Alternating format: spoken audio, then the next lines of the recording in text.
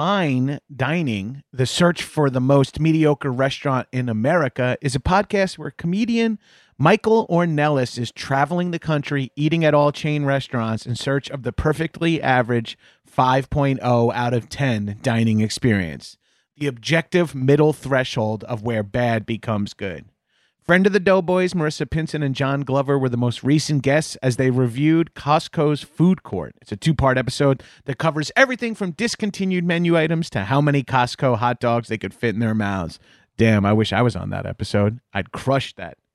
Head over to linktree.com/fine dining podcast, FINEDININGPODCAST, and click Bees Giveaway to enter a giveaway for an all expenses paid trip to your local Applebee's, the current frontrunner for the most mediocre restaurant in America at 5.02 out of 10 for you and up to 3 of your friends. And you can watch or listen to Fine Dining on your platform of choice while you're there.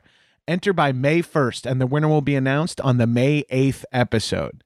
Disclaimer, $50 will be provided for transportation along with a $200 Applebee gift card. I love doing those fast read disclaimer things. Go give Fine Dining a listen. The search for the most mediocre restaurant in America. This is a HeadGum podcast.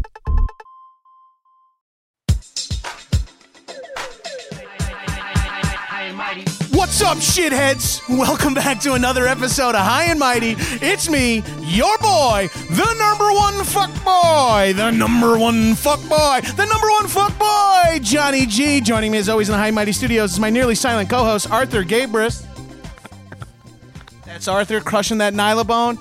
Also joining me in the High and Mighty Studios, the birthday boy himself, well, the birthday boy's number one birthday boy. How did I not say that? Paul Scheer, guys. What's up? What up? What up? Still works, man. Still good. I will tell you, so I'm on the show Black Monday right now, and to get my plugs out right away. Yeah, we always do it different here. Get them first. First out. So the first episode of the show that we're doing after we got picked up was directed by this guy. I'm like, man, you look so familiar. How do I know you? He's like, I was the what's up guy. And I was like, really? He's like, what's up? And I was like, oh, what's up?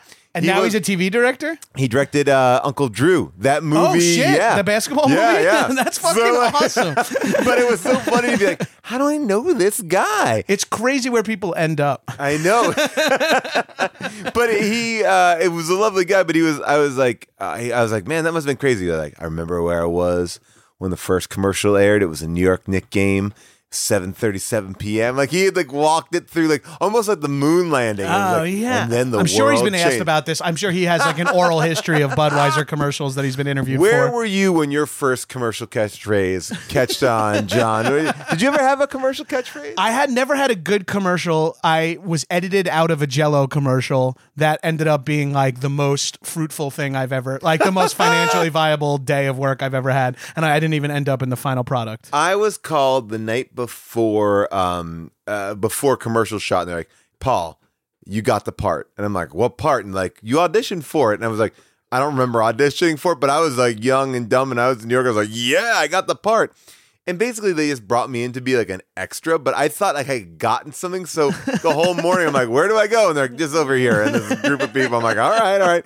And so it was like a commercial for like Honey Bunches of Oats, and it was like a support group of people who love Honey Bunches of Oats, and we're all in this fucking circle, and I'm sitting next to the lead guy, the guy who actually got the part, and like he's like, I'm addicted to Honey Bunches of Oats, and we're all like, I'm addicted to honey, and I started saying it out loud, and the director comes over, he's like, hey, can you not say anything out loud because we didn't pay you to say anything out loud? I was like, oh, okay. The harsh reality of the business is landed right on your lap there. And I'm like, oh no, and then we do it again, and I'm just moving my mouth like, just saying those words but not saying anything. And then he's like, come here, let's put you over here, and then literally put me right in front of the camera, so back of my head. It was like just back of my head in this Honey Bunches of Oats commercial. It was a gut-wrenching day going from like, I made it, I got this part of a thing I didn't even audition for, and then being fooled by doing extra work is like a round everyone has to do in entertainment, and some people accidentally end up doing it for 10 years or purposefully, but every one of them is still fooled. No, it's like, because you have to equate yourself. You're like, I'm doing something here. Like one of the first gigs I got that I was so excited about was it was like USA had this diner, and like everyone was sitting around in a diner, and they would just play old people's court episodes, and then the host would like walk around like, "What did you think of that episode?"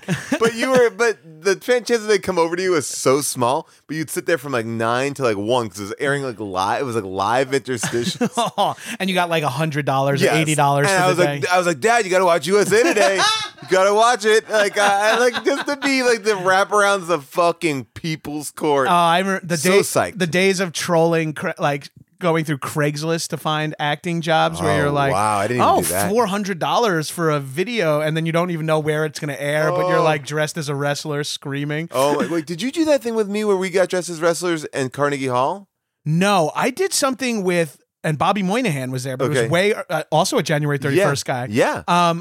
It was way early in my career, quote unquote. I think I was even PAing at VH1 at the time, and I went to there on a Saturday, and we shot a weird thing that was supposed to be like video game load screens for like a fake, and I had no idea what it was, but all I knew I was getting like $250. I got paid. This is a big money gig. I got paid $1,000. Holy shit. To dress as a wrestler. I didn't know what it was, and basically it was for the CBS upfront presentation. So every year, the networks go and they kind of woo all the advertisers, and they're at Carnegie Hall. So Carnegie Hall, we're all dressed like idiots, like me and a bunch of people that you know. I think Riggle and Billy Merritt.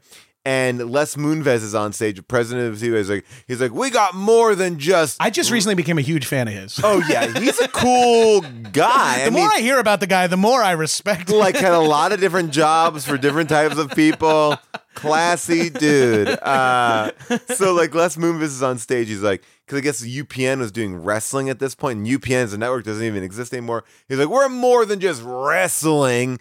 And then we all came out on stage like, hey, come on! For like, and they like as we were saying that, they ushered us on stage for 25 seconds. But standing all day in a weird ass costume. But no, it was the best gig. It was just that $1,000, whatever it was, to walk across stage for 25 seconds. And that was I would take that now. Oh, I would do that right in a heartbeat. now. Yeah, that's the best, especially if it's not filmed. And you're like, there's no way this can come back and bite me in the end. Yeah, no. It's like, no one will ever see this. It's great. Done so many shitty jobs like that. Well, Paul, I've been wanting to have you on High and Mighty forever because we have a lot of weird things in common. We're both from Long Island, which is like 10 episodes of this podcast are about Long Island. We both enjoy watching good and bad movies to a degree where we've monetized it, or at least turned the hobby into a career. Maybe potentially ruining watching movies for ourselves. It really does. It's hard. But don't you find that now watching like a good I don't know. There's certain things about good movies that feel so great to me. It's like, or I guess I should say a mediocre movie is kind of great because I'm used to seeing such shitty movies. It does feel that way when you get to watch a movie that you're not watching for work, where you're like, I'm just going to put on this movie and enjoy it. Well, it's been fun. I've been doing this other podcast where we watch good movies called Unspooled, and it's been like all these amazing movies. We watched like One Flew Over the Cuckoo's Nest and Schindler's List. Is it like the 100 best AFIs? Yes, and it's an interesting list. It's like the 100 best movies of all time. And there's no female directors on it, which is crazy. And the ordering of it is bizarre. But for the most part, they're all like amazing films. And it is weird because my instinct when I'm watching a movie and taking notes is like, what the fuck is that? Especially if you're like coming from a comedy standpoint, you're like, I'm ready to roast Gone with the Wind. And then you're like, can I? I know. I just sit there like there'll be a week where I'll be watching like, Cellular with like Jason Statham and then going to like Clint Eastwood and Unforgiven. My mind's like, no, stop this. Like, what are you doing? Yeah, you're in Unspooled, like shit talking. She's like, that didn't happen in this. That's Crank 2 you're thinking of. Also, we're both January 31st people, and this is our birthday today. Yes, this is amazing. It's our birthday today. And what better way to celebrate a birthday than with doing a podcast? Doing my job, me doing my job, you doing a favor for someone else's job. Yeah, well, I will say this. Why do you celebrate your birthday? Because I think it's like we're in this zone. We're older, right? We're not like, so it's like the idea of like going out and getting wasted is not like high on my list. Like I don't want to like go out and get fucked up. Yeah, on my I birthday. only accidentally get fucked up these days. Like where I'm just like, I guess I had 5 drinks last night or whatever. Yeah, I know. I did something at one point. I was like, oh, I'm like kind of gone right now, and I was like, but it's so rare. I almost like dosed myself. So my birthday traditions more or less is like the weekend before or after the birthday. We have trouble because usually the weekend Yes. after our birthday is the Super Bowl. which is what it's doing this year. Yes. Yeah. So you kind our- of got to do the one before, which is the Pro Bowl weekend. So you get it's a little tricky because it's a 31st is a good one because far enough away from Christmas, which is great. Yeah. But we're fucked by the Super Bowl. It is, and you like. I've always been like, no one wants to party on the Saturday night before a Super Bowl. At least when you were younger. Now that I'm in like my late 30s, although last year for my birthday I did rent I chartered a bus and took 50 friends to go. Well, they paid for their tickets and bus, but we took 50 people to go watch USA play Argentina in rugby down in Carson, California. Well, that's that actually happened to great. work out amazing. That's Yeah. amazing. Yeah. But I think it's like it's hard to figure out what to do on your birthday because you want to like treat yourself well. Right. You also want to like I like to take the day off. I'm a big believer in taking the day off on my birthday. This is technically on off. I'm off now, but I'm like I don't want to do anything. Right, like you're saying, like you won't even schedule something for January 31st during the day if you're on hiatus. I'm like that. I'm just if like you have to work. If Our I have business, to work, yes, exactly. If I have to work, you have to work. But if I can have any control over it, it's like no, it's like a free day. You should, you should be able to sleep in. Maybe get a little help with. I'm not a parent, but you are, Yeah. so I'm imagining like. Well, like it's like how do you like? I mean, my wife takes care of me on my birthday. I take care of her on her birthday. That's how we do it in our. It's the right way to do it. My wife did one thing that was really awesome one time. She got me breakfast in bed from a chef. Like came to our house and made breakfast, and then like by the time I woke up, it was all ready to go with all my favorite stuff. And that's so cool. It was a great. It was, use that. You can use that because it's a good thing to do because it's like such a surprise because you're not even leaving your house and you're in bed, and it was like that's like the dream idea of a birthday gift for me. I don't have to leave my house. Oh yeah, you just like kind of get up nice and casually and like it was so good. And we me and Tiff do dinner on the nights of our birthdays if it's not the weekend. Oh, that's good. And birthday person gets to choose. So she usually chooses some like expensive restaurant we've been talking about going to. Got it. And I usually make her go to a place that she would always like poo-poo for a date night. You see, that's a smart way to go. Like I was so excited. There's a place out here called Saved by the Max. And it's a Saved by the Bell restaurant, I've right? been there. Yeah, right, of course. So they're opening up a new version of it. It's like the Malibu Sands version of it. Oh, right. And I'm like, I was like, June, you want to come? I got like an invite to go to like VIP opening night kind of thing. And she'd never gone. I think she would like it. And she's like, no, absolutely not. And I was like, it's so hard because like some of the nerdy shit that I really like to do, my wife June does not want to do it at all. But I gather based on what I know from knowing your wife, and because Tiff's kind of similar, she's also not like, don't do that. She's just like, I'm not doing it. Yeah. She's like, you do whatever you want to do. Like I've been really into like immersive theater stuff and like VR stuff. Oh Jesus, like, of course. I'm in it. I got a VR set at home. All right, let me tell you about this. Tell me if you think this is at all interesting. If you don't like it, you could be like, no, that's not my thing. Okay. So I did this immersive theater thing. It was downtown. You go in and you're transported to this like club in Paris, right? And you sit down, they kind of explain the rules to you, and then you get to walk and explore whatever you want to do. It's like a video game. So there's all these actors out there, and you can interact with them, talk with them, and if you engage them and open them up to talk about one thing, they'll send you on an adventure. So I did it twice. One time I was trying to find a secret treasure, and the other time I was getting involved in this secret society where this guy was like a devil worshiper who was running the entire club. But I'm in there with 8 other people who were also on 8 different tracks. And then we all meet up.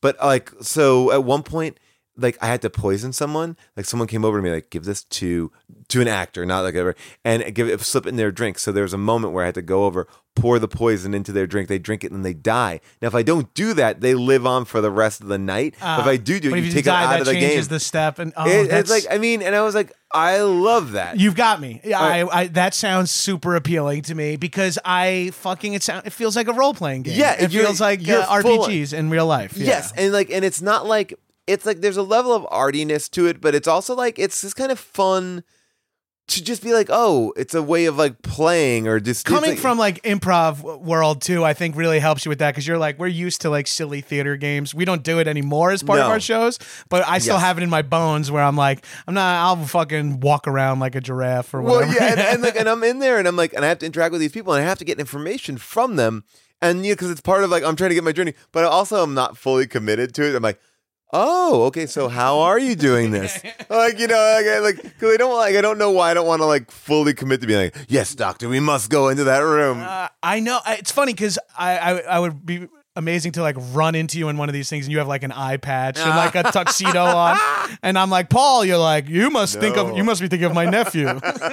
I'm Reginald. It's just like I think I'm always trying to find like those other things that are fun. Like I've done the escape rooms. Escape rooms are fun and fine. I love puzzles. I've never even done an escape room though. See, I would like that's the thing that June won't go with me in. Escape rooms are super fun. If you like puzzles, it's just you're living in a puzzle. That's all you exactly. are. And there's like June thinks that she's gonna be like kidnapped or tortured and these things. Like there's a dude standing there who's like getting warmer, cold. Like, you know, basically like Tiff, same way, she goes, it's the best place to have you killed. And it's like, what? Okay. It's not.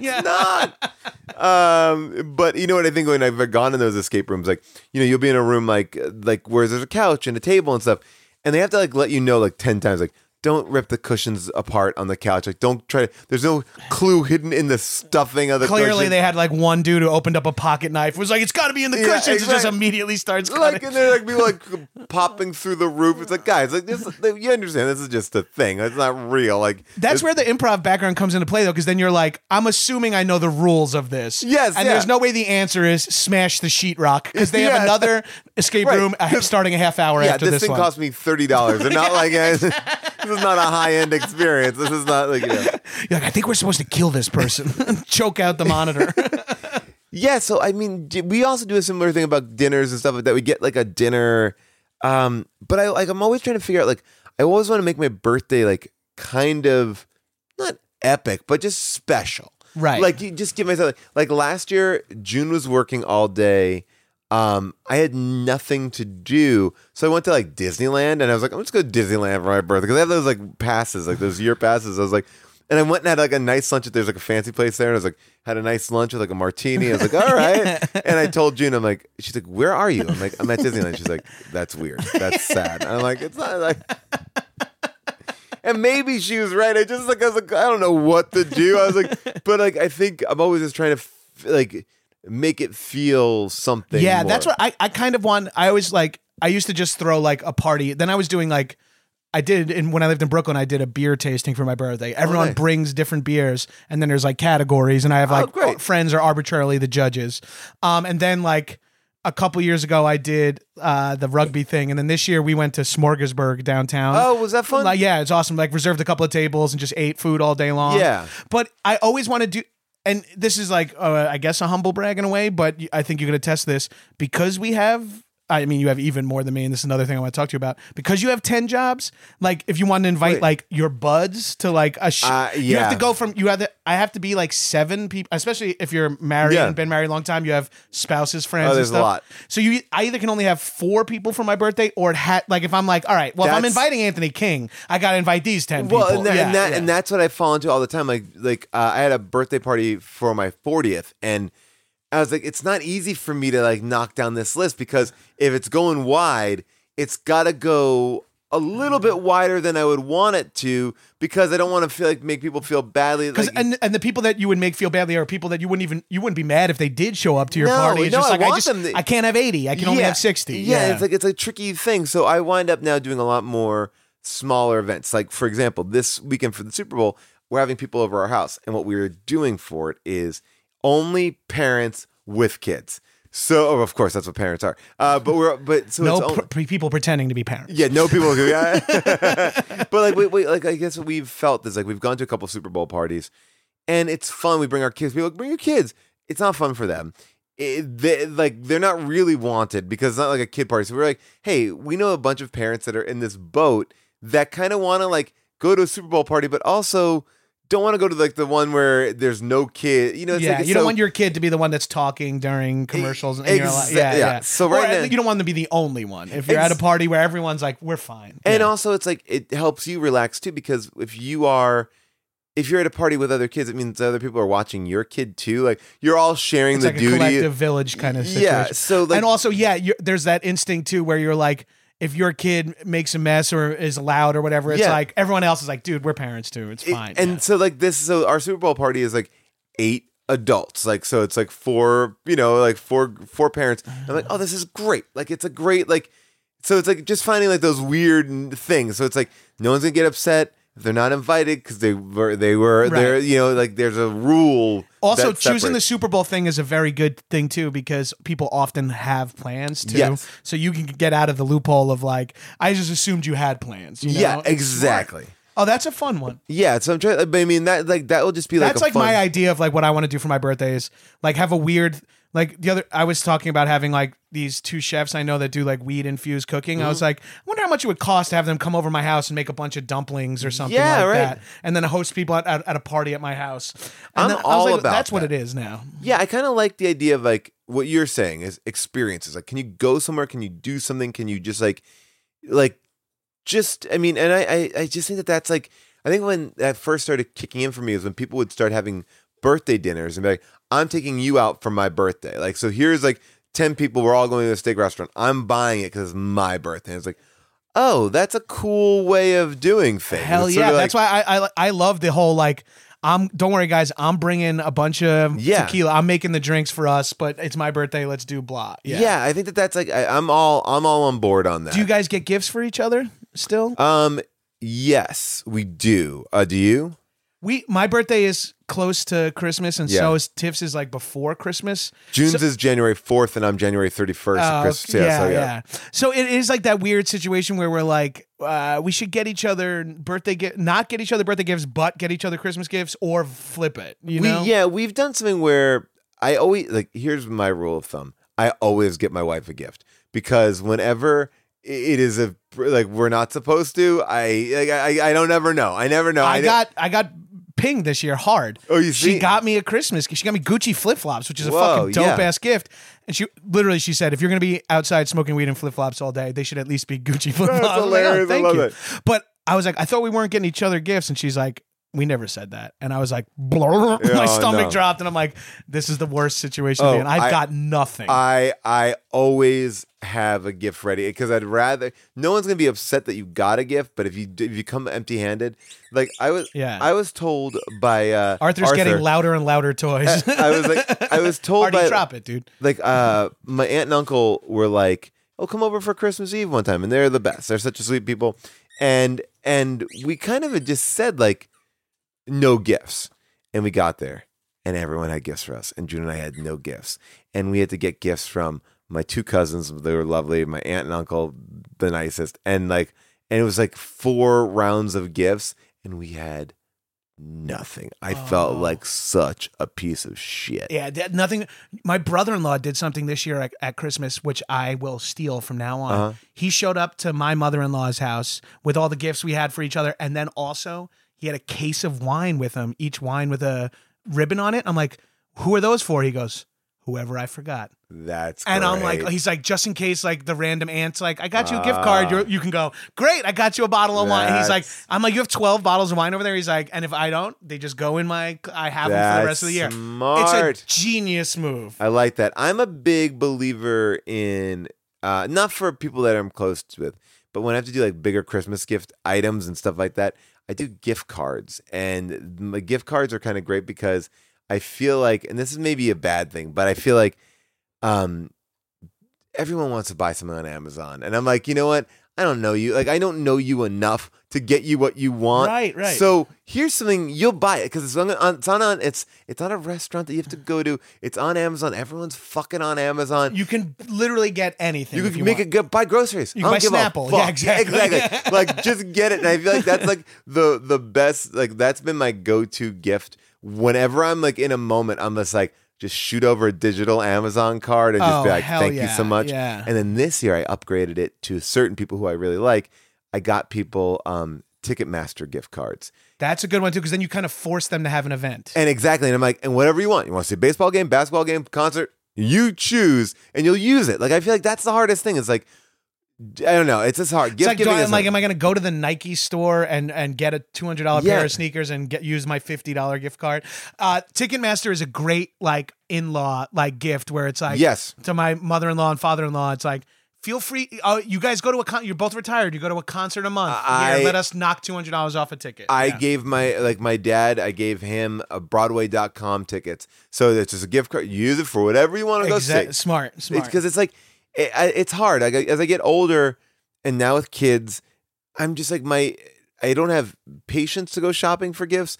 I don't have like the mental capacity to be like, to really, because it's like, I guess I used to be able to like walk around a mall, go in shopping and be like, oh, that would be good for, I don't have any of that free time for that, like lackadaisically, like going, I have to go with like a Tiff's really, one of those people that's like, I have like ideas for gifts for people. You know what I mean? And I'm like, I'm not even thinking. I'm like, let's just get everyone a donation to a charity that I like. And by the way, like I'm also feeling like we exist in a world where we can get pretty much whatever we want. Like, right? Like, I mean, like if you want something, you'll buy it. Like that's what I kind of do. Yeah, well, that's hard. That's what's hard with partners and spouses is like Tiffany hasn't like been like for the last 6 months I've really wanted this and never purchased it for myself. No, exactly. Yeah, exactly. And I'm like, oh, babe, look, it's that blender you were worried cost too much. It's like she doesn't have that bone in her. No, yeah. I've been dropping hints right now for June. We'll see if it came through about what I wanted for my birthday, because it's hard. I always feel like it's good to drop like a little bit of a hint. But if you tell them straight up what you want, it like takes away the juice from them a little bit. Exactly. You're doing them a disservice. So like I've been really taking a lot of photos lately, and I've been like loving taking photos. Yeah, I think the last time we hung out, you had like a real camera on. Yeah, I had like this, and so I said to Juno, I was like, oh man, what would be great is like to like do like a lesson with like a photographer, just like kind of learn a little bit more. So I said that real nice and like it was from a genuine place. I was like, oh, that's like I'm seeding something. And then I was out at a store and there was a flyer for this guy. I was like, oh, I teach photography. Here's my quote and whatever. It was like a postcard. And I just left it in the kitchen. And I just let it see. I was just seeing. You're like, I could buy this for myself too, but like it would be nice if you. I'm helping you. Just get this for me, and my mom makes me send her Amazon links and then sends me the Amazon link, and then when I open it like on Christmas, she's like, do you like it? I'm like, yeah, of course I like it. I sent you the link. My mom's crazy about this shit. She's like starts calling you in like Thanksgiving time or before in early November. Maybe it's like, a Long Island Tell thing. me what you want for Christmas. And I'm like, Mom, yes, I want cash. I'm flying to New York and I'm flying back. Just give me. You have to have something to open. I know. This is my mom. You just did my mom to me. It starts at Thanksgiving. You have to have something to open. You gotta. What if when everyone else is opening something, I'm like, what? My 3-year-old nephews? I'm not gonna get jealous when they open 5 gifts. So my mom hounds me, and I go, all right, Red Dead Redemption 2. I was gonna buy it anyway, and it's like a video game is a great price level and everything. Where you're like, Mom, buy me this. She goes, Jesus, Jonathan, how old are you? I was like, you know what? Fuck you. You're going to spend $45 on a shirt that I'm going to dislike. Don't even shop. Give me $30 cash. Yeah. You save $15. We're both happy. Yeah. It's a tricky thing. Like these parents like really are like, they're like so impressed by like, I'm like, but it's like they think that they know you, but you've been living out of the house, or most of us have been living out of the house for a long time. In my personal situation, it's like my mom hasn't even like, she's only seen the inside of my apartment once. She doesn't even know what I like have up or anything. Exactly. So it's like, that's why my biggest pet peeve, art. Never give anyone fucking art. That's a close gift. That's almost like buying underwear for someone, in my opinion. Like that is almost like you have to fucking say, I want that. Like that's the only time. Yes. People gave us art when we moved into our house, and I was like, now we have to put this up. Is that what we have to do? Like we have to put this thing that you gave. Like that's a very personal thing. It's too weird. Yeah. People do that shit all the time. Like when they give you like picture frames as a gift, you're like, this doesn't go with my house at all. Also, have you been to my house? How many pictures do I have up? I know. Not a lot. No, come on, I know. people. I know. It's tricky. It's hard. Give it to me. If I ever gave someone art that wasn't Tiffany, it would be under the auspices of like, and if you hate it, I don't give a shit if you don't put it up. Right. Did you ever hear that story about George Clooney and Richard Kind? No. Okay, so George Clooney used to be roommates with Richard Kind, and Richard Kind, like if you don't know who he is, he's like Spin City. Yes, exactly, Spin City. Like so, he's like this kind of like veteran like character actor. What's the dog doing? Yeah, he, like, exactly. Yells everything. I think he was Mad About You too. Like like the brother-in-law. So they did monologues at ASCAT over the DCM. Him and Alan Alda. Oh my God, that's amazing. Alda was unreal good. I could only imagine. He did Oh Hello too. Like he was So good. So he okay, so they're living together. They've lived together. They both are struggling actors. Then George Clooney becomes George Clooney. Richard Kind, still always working actor. But George Clooney always like pranked Richard Kind, and so George Clooney goes to like a garage sale, and he sees this like really shitty picture of like a clown, there's clown paintings, but this is like a shittier version. And he goes to Richard's house. This is many years later now. He's like the famous George Clooney. And he's like, "Hey, Richard, I've been painting, and I made this, and I was thinking about this for you, and I got you this, and I made this for you." And so like, and Richard Kind's like, "Oh my God, this is beautiful," but it's not. So Richard Kind like puts it up in his front hallway. Like, this is George Clooney made me this clown painting, and it's like the shittiest thing. And like George Clooney let him keep it in his house for like 5-6 years until he told him like, "I just got that at a garage sale, you fucking idiot." Oh, that's awesome. We were talking about on Action Boys the other day, like, it always feels like you hear that these mega famous rich actors are pranksters in a way to humanize them. But Clooney's the one I've heard the most. Like, of course, Arnold Schwarzenegger is a prankster because he's a bully. Yeah, of course. Yeah. Well, like, I remember, but like Clooney is the one who keeps coming back where you're like, all right, I'm starting to believe this dude actually, and he has a sense of humor, obviously. Like I feel like Clooney's actually doing like the pranks in the spirit of pranks where it's like where Mel Gibson, like I remember like Mel Gibson was a prankster. That's what we were talking about Braveheart, and we were saying like Mel Gibson's a prankster. It's like that's not part of his personality. No, he's an asshole. Like I feel like that bit, that clown bit is a funny prank. Like that is not a bullying prank. This is like a fucking the best Clooney prank I ever heard was and I forget. I think he told it on panel somewhere. He's like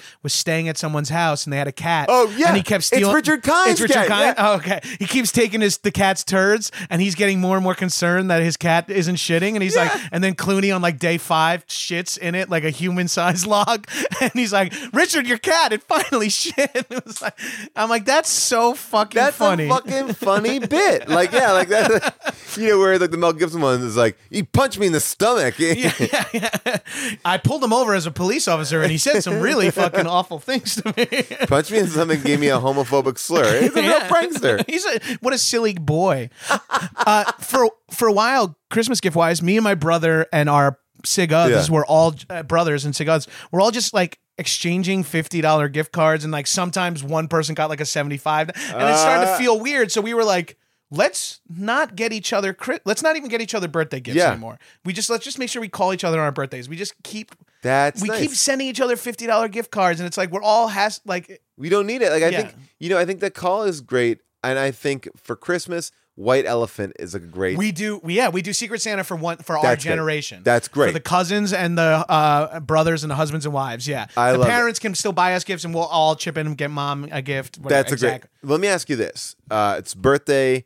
Where do you go for cake? Like, what is your cake? What's your go-to? Do you do a cake? Do you do a cupcake? Do you do a cupcake? I'm not a sweets guy. Really? I'm a savory guy. Okay. Yeah, I will go in on ice cream.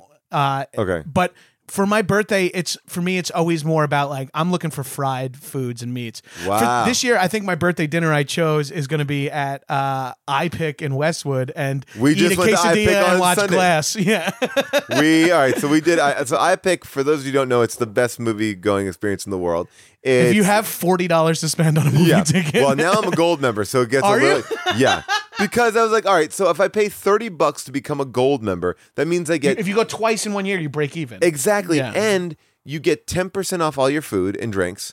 So I'm going to become a gold member right now. Yeah, I didn't book my tickets for Thursday. Oh yeah, it's perfect. And then you also get reduced price on the movie tickets. So it's like it does all work out, the gold membership. So you're in these like little cocoons, but their food is actually pretty good. Like, yeah, it's like bar food, but in a elevated bar food. Like we have like the spicy tuna on crispy rice, the quesadilla. And then you know what I'll recommend to you? Well, you don't like it, but they did this thing called Childhood in a Cup as their dessert. And it's like a chocolate pudding parfait. Remember like those things that you used to have when you were a kid? Dirt? Yeah. They called it and had like crumblies in it, and like a gummy worm or whatever. Yeah. Oh, dude. So that's what I had. That was a good dessert. That's my idea of a great birthday dinner is I get super high in a parking lot and then I go full horizontal, eat a meal and watch Glass Kid in King Arthur's Court. That is great. That's this year I chose. So that's what I'm talking about when I'm like, Tiff, for my birthday, I want to eat here. Like for her birthday, she's like, I want to try this place. Oh, we went to Trois Familia for her birthday. Nice. Or Petit Trois. I forget what it's called. Yeah, right. The one that's over here on Highland, Trois Oh Mec. Yeah, maybe. I know Trois Familias by my house in Los Feliz. And then this one's Trois Mec over here on Highland. Yeah, we went there for her birthday. Oh, yeah, like for my birthday, I'm like, we're going to iPick. I love it. Do you have a go-to birthday sweets? Like if someone's like, I'll tell you, like it's tricky. I would say if I had to I'm a big cookie person. I like cookies. Okay. And I like a specific type of cookie, but it's like there's a place in the Glendale Mall. Again, it's like they have a great cookie. It's like it was a stand. It wasn't even like a full-on store. I like that. But if I was gonna pick a thing that I would want, yellow cake, chocolate frosting, like store-bought, that's Entenmann's, that shit is not Entenmann's, like the one that you make, like the Dunkin' Hines. Like, that one, yeah, like that yellow cake. Oh hell yeah, I'm behind that. Yeah, that's a good call. That was like always like it's so easy to kind of make. And the Gelson's by my house, which is a supermarket by my house, they do these big chunks of those cakes like at the cash register. And every now and then I'm like, I gotta get one of these. Like an impulse buy a slice of cake. Hell yeah, the slice because I don't want to eat the whole cake. I don't need a whole cake. You can't have that in the house because you'll like take two more forkfuls before bed. Because whenever I have a cake like that in the house, I'm eating that at breakfast. I mean at lunch. I'm like, I'll just have a forkful of it now. It's no big deal. I'm like walking out the door, grabbing 2 bites, and then I work from home mostly, and if I have a cake in the house, there could be a fork sitting in it all day. Like I walk by and taste it like it's soup that's cooking. Yeah, but that's like a big that's a fun thing, and I think like for me, definitely my birthday is like trying to do something with June. Like last year, I love sushi. June does not like. It's weird. She has a thing about textures.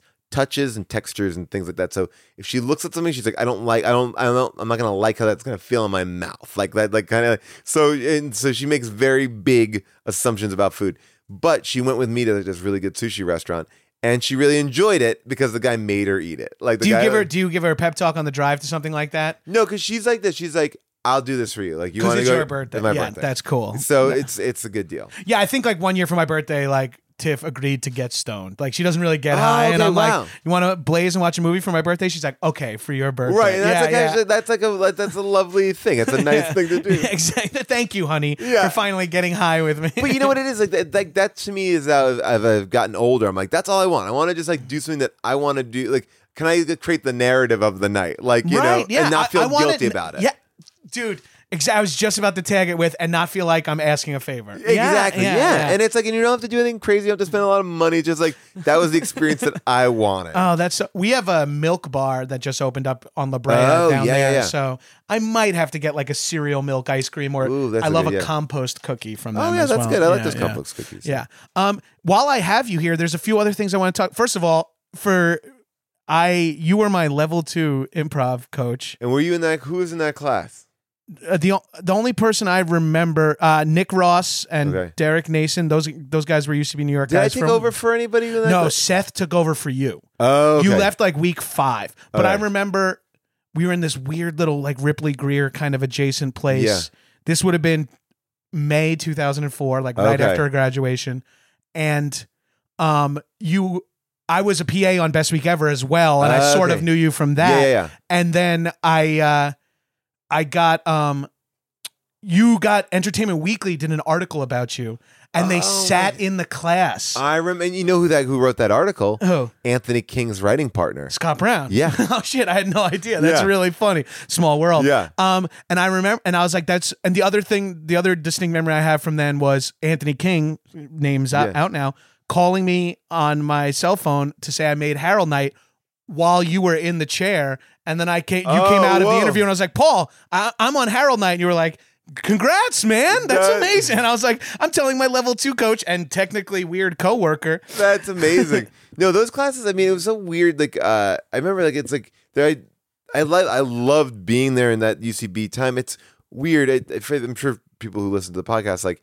know a little bit about UCB, but it's like I don't think that experience that we had, what I had going up, what you had learning, and then I go think being there. both of our experiences were probably still very different. And then I think Yes. after me, I like to say, and I'm not trying to be humble here, I was the last generation of people where it was like a large percentage of people who auditioned got put on because of how few.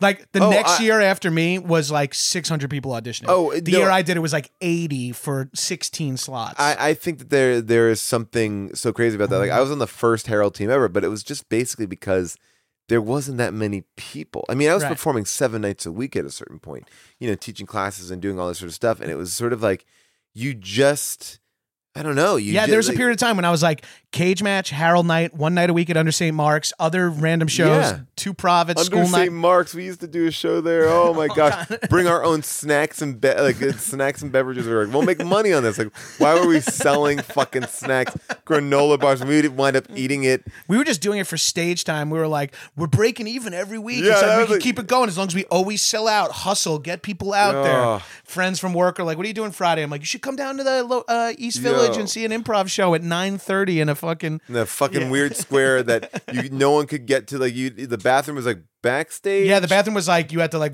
cross stage like fully. Yeah, man. Yeah, and I feel like after me it became we've known each other. I mean, we've known each other really for such a long time since 2004. Yeah, to go back for Best Week Ever, it's like wow. It's like, Well, Best Week Ever is a weird pocket in my life because now I'm like friends with a lot of people that were on it, but to me they were comedians that I had to transcribe. So now it's like, wait, you transcribe? Yeah, because I was the PA. I would get the tapes. I thought that was like a place that they would send it to. And eventually they started being able to do that, but PAs sometimes they need a quick turnaround. They're like, Chuck Nice did some pickups, get in there and get to work. Man. But like you, PFT, Donna and Danielle, Jackie Clark, all these people that Hubel, all these people that would end up being sort of my friends or I would end up performing with. I'm like, we've been secretly working together forever. So crazy. Such a weird world. But it's so funny because I feel like, we know that we hang out all the time, but it's like, but when I see you, I feel a kindred spirit because we've known each other for such a long time. It is that weird thing where it's like we don't hang out that much when we see each other. It's like, here we are. It's been 16 years. Yeah, well, I mean, part of that fun was going to that San Francisco festival because it was like, oh, that was actually like such a good time just to hang out. Right. Yeah. And but yeah, I was gonna say something else about that, but oh yeah, I mean, sometimes you get to do improv shows with your friend, and there's also 5 other people there. And you thank the fucking good Lord that Paul was also there. Oh my God. I will never feel more happy than looking over at you and being like, well, at least we're in this together. Yeah, I'm like, I think you were in a scene and you looked at me and I went, I'm coming. And I just like walked on as the first character you mentioned that wasn't in the scene. You're like, well, Brenda. And I'm like, Brenda's here. I just like storm on to start engaging. I just remember the one thing about that show was we had a 90-minute slot. And I said, well, we don't have to do the full 90 minutes though, right? And they're like, well, I think somebody else said to me, like, well, I think if we don't, the audience will be let down. And that was right before we walked on stage. By the way, that's never the case. No, never the case. Yeah, no one does encores for no one's like, come out and do another 15 minutes, please. No one wants to see that shit. I think if you if you did a 45-minute long improv show, is plenty. Yeah, if you have an hour slot, you do 45 minutes. You have a 90-minute slot, you do 60 minutes. Exactly. That's all you need to do. No improv show should be longer than 70 minutes with an intermission. Oof, God, that even makes me nauseous thinking about it. That makes me feel, that's like Ass Cat's not even that long. Yeah. Okay, and then here's my other field of questions I want to get with. Because you, for a long time, I've always looked to you for like productivity, life hack type stuff. All right, yeah. Because I am like a king of tiny kingdoms in the way like you have podcasting, TV, you're doing all this shit, you're producing all this stuff on the side. Do you have anything that you've done in the last few years or a device or a method that you've gotten that has like helped you handle everything? Yeah, I have, but all right. So I will say that there. Or is there a mindset or even like a new behavior you took on? Yeah, I have everything that I'll probably tell you here, I bastardize on some level. Okay. So it's Okay. like, so I got like the core, it's a kind of like improv. Like you learn the rules and then you make it your own. Yeah, right? you're like, well, I could do it like this. Exactly. Yeah, okay. There's this book that I heard about called Getting Things Done, right? This GTD, Yes. Howard Stern talks about it. And the core concept of it is great. It kind of was written before I think computers really took over. Right. So there's an element of that. So I really like use that in a sense of mapping what I need to get done and like keeping lists. But then sometimes it's weird. I think a lot of the times it's like, what do you pull? Like one thing from here, one thing from here, one thing from here. Like that's what I do. Like 'cause I just read this great book about productivity for creative individuals. And it was like, it actually made a big difference. It was like, it was just, this is what I'm trying to instill right now, routine, right? Like, and giving yourself a routine. So every morning when you get up, like ideally, and I always say like whoever's writing this stuff doesn't have kids, but you get up and then you go like, I'm going to write for an hour and I'm not going to do anything else. I'm going to like just for an hour, not emails, not anything. I'm just going to put me first and that time first. And then I'll do the rest of the day. And that to me, like I don't have a routine. And I was like, oh, I think I want to like start instilling that. So like this idea of like a routine, I have a bunch of different apps that I use that I think keep me in check and stuff like that. Like, so when you say routine, you mean, all right, I'm starting to set an alarm for the same time every day. Well, or like, it's a little different if you're a dad. Yeah, like so like I mean like I guess it would be like, so for me, my day starts around 6:15 every day, you know, maybe 6:45. And I'll get up, I have to get my kids dressed, fed, and ready. So say like when they're out the door for school, it's 9 a.m. So at that point at 9 a.m., then if I want, and I would say like maybe 3 days a week, I'm going to the gym. So then I'm back. So if I'm not if I'm not working and doing anything major. This is like when I if you're working, it ends up being 14-hour days. And there's nothing and you it's can like do I'm up about- at 5 and yeah. But so then like ideally, I go home, I shower, and at this point, like say it's 10 a.m. Now I'm like, all right, the first thing I'm doing, I may have a million things to do, is I'm just going to focus on whatever I want to focus on. And that's not emails, and that's not doing notes on a project. It's like something I'm going to do my creative time. It's kind of like morning pages. Yeah. But you're just like, I'm going to just spend an hour now putting my thing first. Yeah, And, you're you like, know, all right, at 11 a.m. when my watch beeps is when I can stop writing this passion feature I'm writing. And or then I'll whatever. go and I'll do my emails and do everything like that. So that like really rung true to me. That makes sense to me because I find myself leaning away from creative stuff, getting Yes. other stuff done, and then scratching the itch of like, well, I got all those emails done. I did Yes. the dishes. I did this. I kind of had a good day. And then I'm like, it's been 6 weeks and I haven't moved on a pilot I'm writing. And that so the idea is you always do your thing first because studies show that you are more creative in when you put when you do whatever you're doing first. So like, like I'm dropping my kids off at school, I'm doing that. That's not exerting me in any way. But the first time I'm sitting down in front of my computer, if it's just the creative thing that I'm focused on, I'm going to get the most productive me. I'm going to get the best me right then and there. Yeah, that's so funny. Just today, I was at the gym and I was thinking to myself, okay, so if I don't get like a full-time job, what schedule? And I was literally thinking to myself, I'm like, should I wake up and do like from 8 a.m.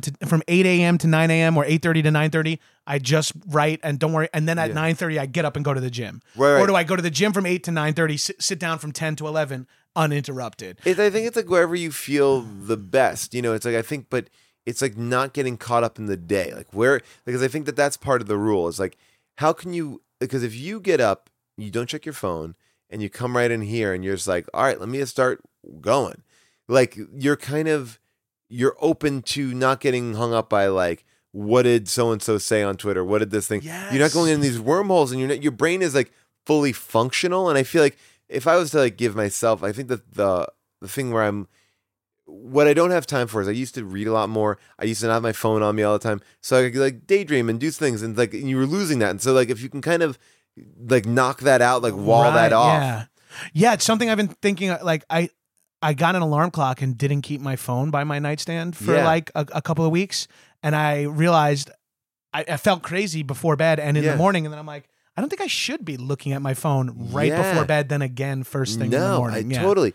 You're right. You know what? I get I get up and go, this is TMI, but I get up and get on the toilet. Of course. And I bust out my phone, and Yeah. then I'm there for 15 to 20 minutes. Yeah. Probably only need 6 minutes to do everything I need to do. Just like put a book in there and read a book that's not, that's not, whatever. Right, Just like, yeah, just don't even bring my phone in there. That's the move. Yeah. And then the other thing, going back to the GTD thing, the getting things done thing, this is what I like about that. Like the core concept that I think is really smart is you want to write a pilot, right? Or let's make it even simple. Like you want to plant a garden outside, right? So like your goal is you write down a sheet of paper, plant garden. And then you underneath that, all the steps that you would need to plant the garden. So you're like, all right, I gotta measure an area in the back. I gotta get the seeds from Home Depot. I gotta get this. I gotta get this get this tool. So you list like 15, 20 different things, and then that's how you treat like your goal. So your end goal is like, I want to plant a garden, but you're giving yourself 15 steps to get there. So it's much easier to be like, I'm gonna go to Home Depot today. That's done. I'm gonna go. So like all of a sudden, you're not going, I'm going to plant a garden every day. You're saying, I have these 20 steps to plant the garden. Right. And it's like if I bang out 3 today and 3 tomorrow, 3 you're the gonna next get, day. you're going to, like, at the end of the week, you're going to plant that garden because you're giving yourself small, attainable tasks, not this big, giant idea where it's like, plant a garden. Because like you can keep punting that. You can keep going, oh, I'll plant the garden now. You can get like one thing comes in where they're like, hey, can you do notes on this? And you're like, gardens next week. Instead, you could be like, well, I could still get 3 things at Home Depot. Like what you were saying, like you answer emails, you do the dishes, you're like, oh, no, run over to Home Depot. Boom, one thing's done. So you still are, and I think that that's a really good, and it takes some patience to sit down and be like, what do I need to accomplish this? And sometimes in creative things, but you can give yourself small challenges. Like you could be like, all right, to write a script, I got to write 5 pages. Then I got to write 10 pages. Then I got to write 20 pages. Yeah. So, if you're just there's also that momentum to knocking stuff off. I love a to-do list. Yeah. As I'm showing you. No, yeah. But you can get momentum if more shit. I'll sometimes put something on there like cut nails or trim beard. It just feels good. Yeah. Well, I mean, I took a screenwriting class, and the reason why I took it was I never wrote a feature. Is this relatively recently? Yeah, like last year. Oh, wow. I've been doing like more classes lately. Like I'm in a Spanish class right now. Wait, this is fucking crazy. Yeah. I just told, literally over Christmas break, I said, I took Spanish classes in Brooklyn. Yeah. I'm like, I want to take Spanish classes again. I talked to a friend of mine who wants to take Spanish classes. He works in Netflix too. They hired him a coach because he works in international. He's like, but the guy will work with you. I can get you a good rate. And I'm like, now I'm gonna fucking do that. Well, that's like I'm like I think that sometimes too. It's like it's good to continue to learn, and I don't need to like take like audition classes. Not that I don't need to learn about that, but it's like I'd rather expand my worldview a little bit. That's why I'm like taking photography class, take a Spanish class, like just do things where I'm like it's something different, like. And so that's like, I don't even know why I got on the classes. Because you were talking about the screenwriting class. Oh, screenwriting. Yeah. So I took the screenwriting class because I'm like, I never did it. I want to just try to do it. And what was so great about that class was it kept me on schedule. Every Saturday I needed to hand in work. So I had to do it. Yeah. And it's like, and there's a difference between having a class. I'm very good. Like if you give me a deadline, I'm going to fucking hit that deadline. I have to do it. Right. Yeah. You might be Friday night at 9:30 p.m. writing your 5 pages. But I won't be writing that Friday night at 9 p.m. if I don't have to hand it in on Saturday. Exactly. Yeah. Oh, shit, dude. That's pretty wild. That's kind of what I did with a half marathon for fitness. Oh, yeah. I signed up for a half marathon with like 5 months to go. And I'm like, I can fuck around for another 2 months, but 3 months out, I have to start training, or else I'm going to be humiliated and potentially hurt. No, and I went and I did it, and I would never have thought I could run 13 miles, but that's the ultimate GTD of just like if you can run 1 mile, then maybe try running 1.5. Yeah, then you try running 2, and then you keep keep on going. It's like, and I think that's important. Then the other book that I just read that I really really like, and this is my final book that I'm going to give you, is the War on Art, and so it's a play on the word of art, the Sun Tzu war, one. Art of War, and it's written by this guy Stephen Pressman, and it's basically just like all the ways that we sabotage ourselves to write and be creative, and it's amazing. It's things that I've never articulated, and you see it, and you're like, oh wow, okay, cool, and you can read it in like a day. Like I read it like. I think in a day, yeah, that's awesome. Yeah, like these are the things I'm talking about. about. All these books, by the way, read in a day. They're not like crack. By the way, how I mean, you're also a parent, so that's a whole nother layer of busyness. But like, I can't. I used to read like crazy in New York, and now I don't do shit. Yeah, it bums me out so much. Like, I mean, and like when I say I read those books in a day, it's like, oh, I got on an airplane that day where my kids were not there, and I was cranked through the book. Yeah. I had a 4-hour turnaround when someone else was shooting their scene. Like, I looked at Mark Duplass, who I did the league with. Like, he has an Instagram thing, and he like released all the books that he read in 2018. When you look at this list, like, what the fuck, man? Where did you get this time? And like, if I think you're busy, that dude's name is on like 75 fucking things. I'm like, how are you reading like multiple, like 500, 600 page books? Like, I just don't get it. That's crazy. Yeah. I mean, I read the most when I am working. When I book something and they're like, hey, you got 2 hours in your trailer. Yeah. I'm like, great. I'm going to read a book for the first time in my life. And I'm getting paid. Yeah. I love sitting in a trailer. I'll do that all the Everyone's time. like, I'm like, waiting around is my favorite part of acting. Yeah, I'm not that good at acting. I'm very good at keeping my business. Yeah, just let me be in that trailer. I'll be fine. I'll be there all day long. I know my backpack's like phone charger, laptop, movies downloaded, books, magazines, everything. I'm ready to go. It's like a hotel stay. It's the best. Yeah, it is like a hotel. You're like, did they put out more spa water at the craft services? Oh, see, I need to get involved. I need to read this. I only send you the picture of that book that, you know what? I'll tell you what it is right now. Oh, wait, no, we can't use You know phone. what? We'll put it up with the tweet or whatever. It doesn't matter. This is for me anyway. Fuck these listeners. Well, that's... So have you noticed anything behavioral change wise that you've like has affected your like that you're like, I used to fuck around and do blank, now here's something that's gone, like, or here's something I don't do, or here's something I do. Because exercise is something, if I'll just answer my own question like a great host. Yeah, no, I'll ask you a question and then before you talk, shout over you. I used to like for a long time wasn't exercising and I was like, I don't have time for that. I have to like do work. Yeah. Then I, in the last couple of months, started exercising again and I feel like I'm doing more than I have, like work wise, and I'm like, I think I need this for mental health. I think purposes. exercise is important, and I feel like the thing that I always like think about is like, if you have enough time to fuck around on internet for 30 minutes, just go to the gym for 30 minutes. Just make that commitment. Yes, and I'm fucking around on the internet for way more than 30 minutes. Exactly, so it's like, and sometimes like I might have a very simple exercise that I do at the gym, but I'm very happy with it. I ratchet the treadmill up to 12.5, like incline, yeah. And then I just put it on 2.5 as speed, and I'm just walking a slow up, plodding. it's like you get a hike. It's like a hike right up for 30 minutes. Yeah, I'm sweating at the end of it. Are you iPadding something at this point? Yeah, of course. That's fucking the move. And then I'm like, but then I feel like I worked out, and it's like, and look, I could get into other things too, and whatever, but like running doesn't do it for me. I could iPad on a bike too, but I just like, I feel like my whole body's moving, and I feel like that's. I mean, anyone will tell you that if you're gonna do it for 30 minutes, then it's the right workout for you. Right. If like if running's not for you, but walking is, if you like to bike, if you like to row, if you like to swim, whatever it's gonna make you, if you like to lift weights, swing a kettlebell, whatever is gonna make you do something for 30 minutes is the answer. Yeah, that's 100% the answer. Yeah, you just need to go. Like, I'm not gonna get yoked. I'm not like, I'm happy to just be like, can I be in shape? And there's days where I want to be like, I think if I had famous last words, like if I had like a treadmill in my house, I would do it a lot more, because it's sort of like, because there are some days where I'm like, oh fuck, all right, well, by the time I go over there, park, come back and park again, like if I just like went right there in my house, I'd be like, great, then 30 minutes I'll be in the shower, like I'll be in the shower at 31, and then I'll be, it's like I can, like, that's I do shit like that to myself where I shrink time, where I'm like, Paul's coming over to do a podcast at 11. I have an audition at 4. I guess that's all I'm doing that day. Yeah, and then there's like 2.5 to 3 hours in the day in the middle that is available, but I'm like, it's not enough time to like do work or like. But once I decide on it, then I've eaten up that. It's like, I gotta get myself and that's like some self-defeating thing I do there. Yeah. That's it. War of Art. War of Art. I'm gonna fucking. That's a good book. That's so. Well, Paul, we can wrap it up here for you. We can get out of here. Let me see what. Make sure that I know what time. It's 3:45. Okay, so I have to leave at 4, right? Yeah. Okay. I think that's the time I was.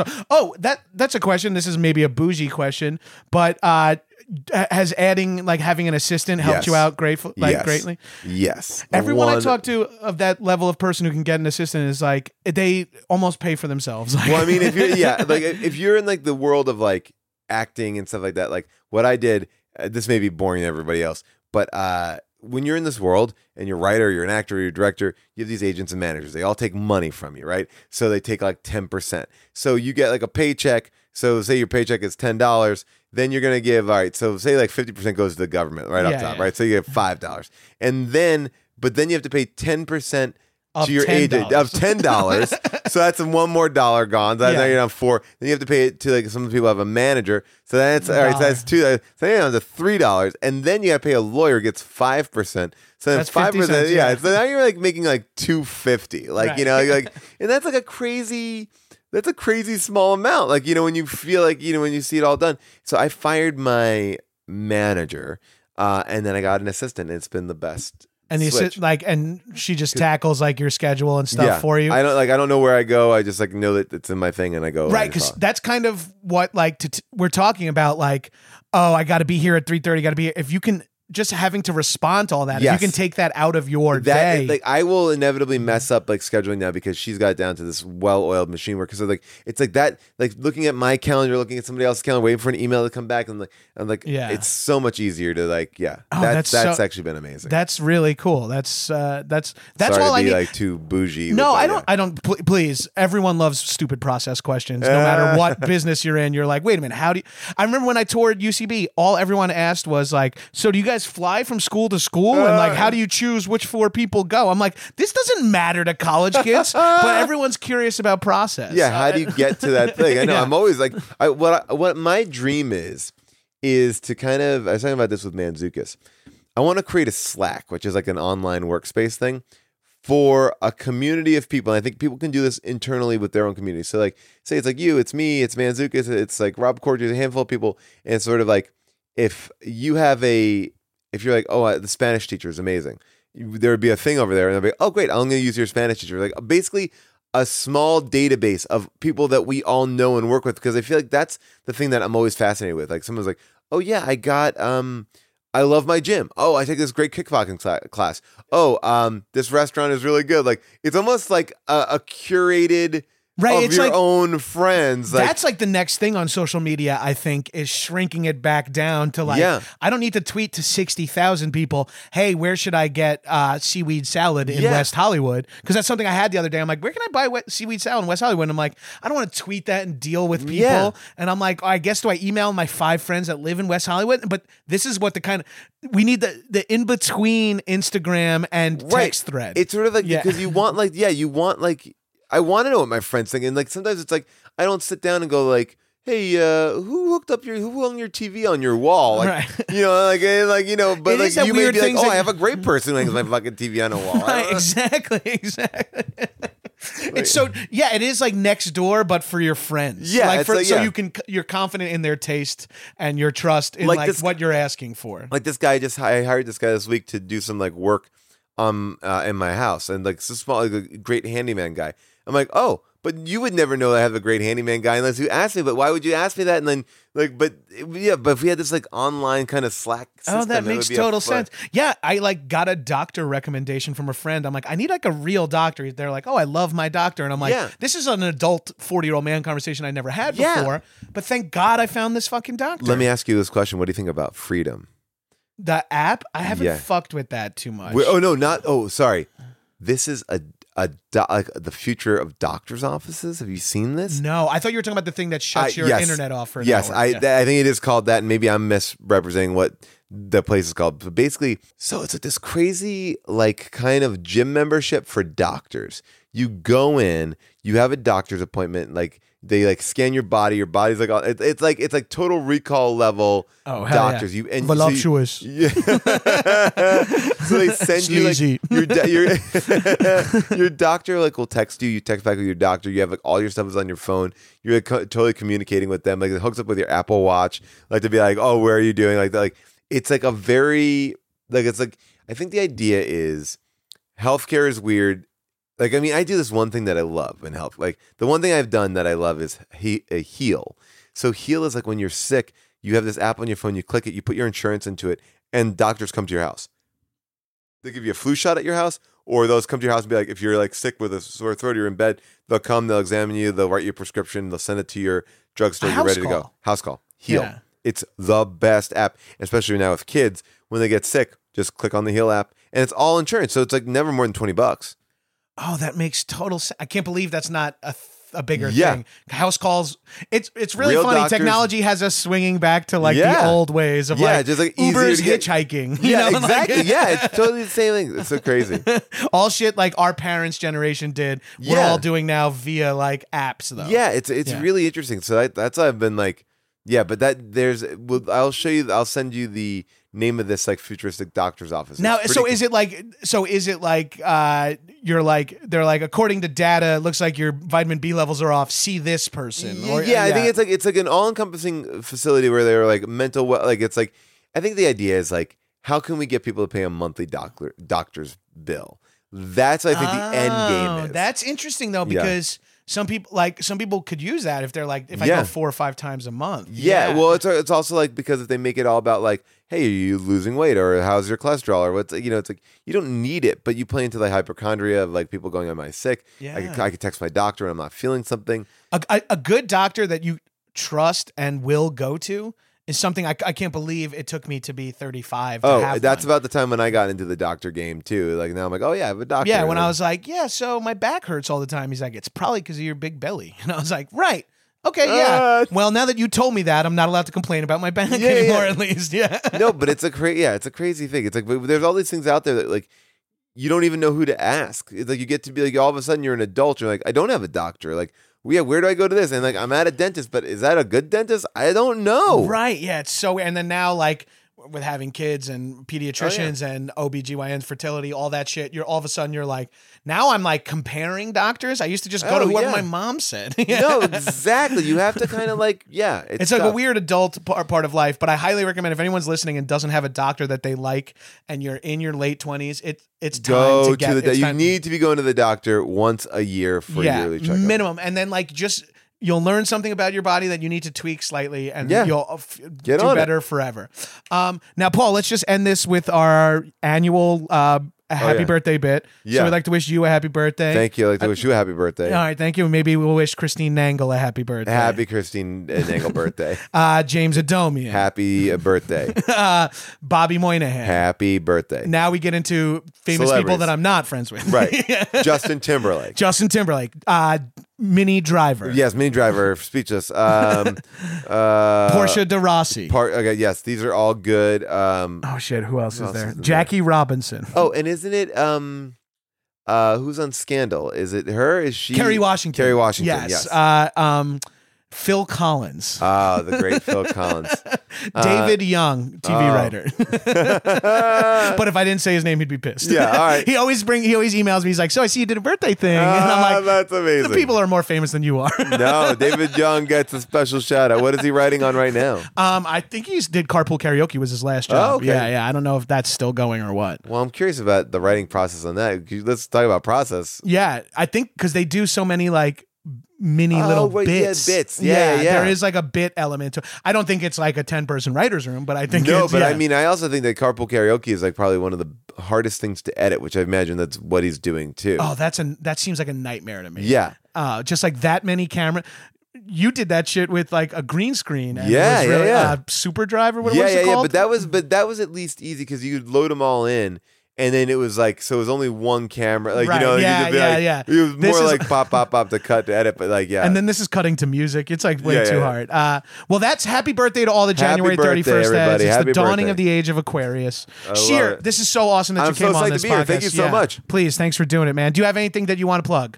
You can watch Black Monday on Showtime if you get Showtime. And, yeah, you know what? As a matter of fact, you can go to Showtime and use the code Black Monday and you get a free 30 days of Showtime. Oh, do Yeah, that. there's that. Do that. And then check out Unspooled and How Did This Get Made if you like listening to podcasts about movies. Good Oh, and hell bad. yeah. If you have not listened to How Did This Get Made, but somehow listen to High and Mighty, you can start with the Quest episode that I was Oh, on. yeah, good crossover. Or start with the Action Jackson episode you recently put up, because Yeah. I think that was one of my favorite ones. Oh you my guys. gosh, that was a real fun one. Seth Rogen is yeah. so funny on He's I mean, so everyone good. is funny on that, but, No, but Seth yeah. is like way too into the movie. Oh, yeah. He was so into it. It was great. All right. Thank you, later. Scheer. Bye, shitheads.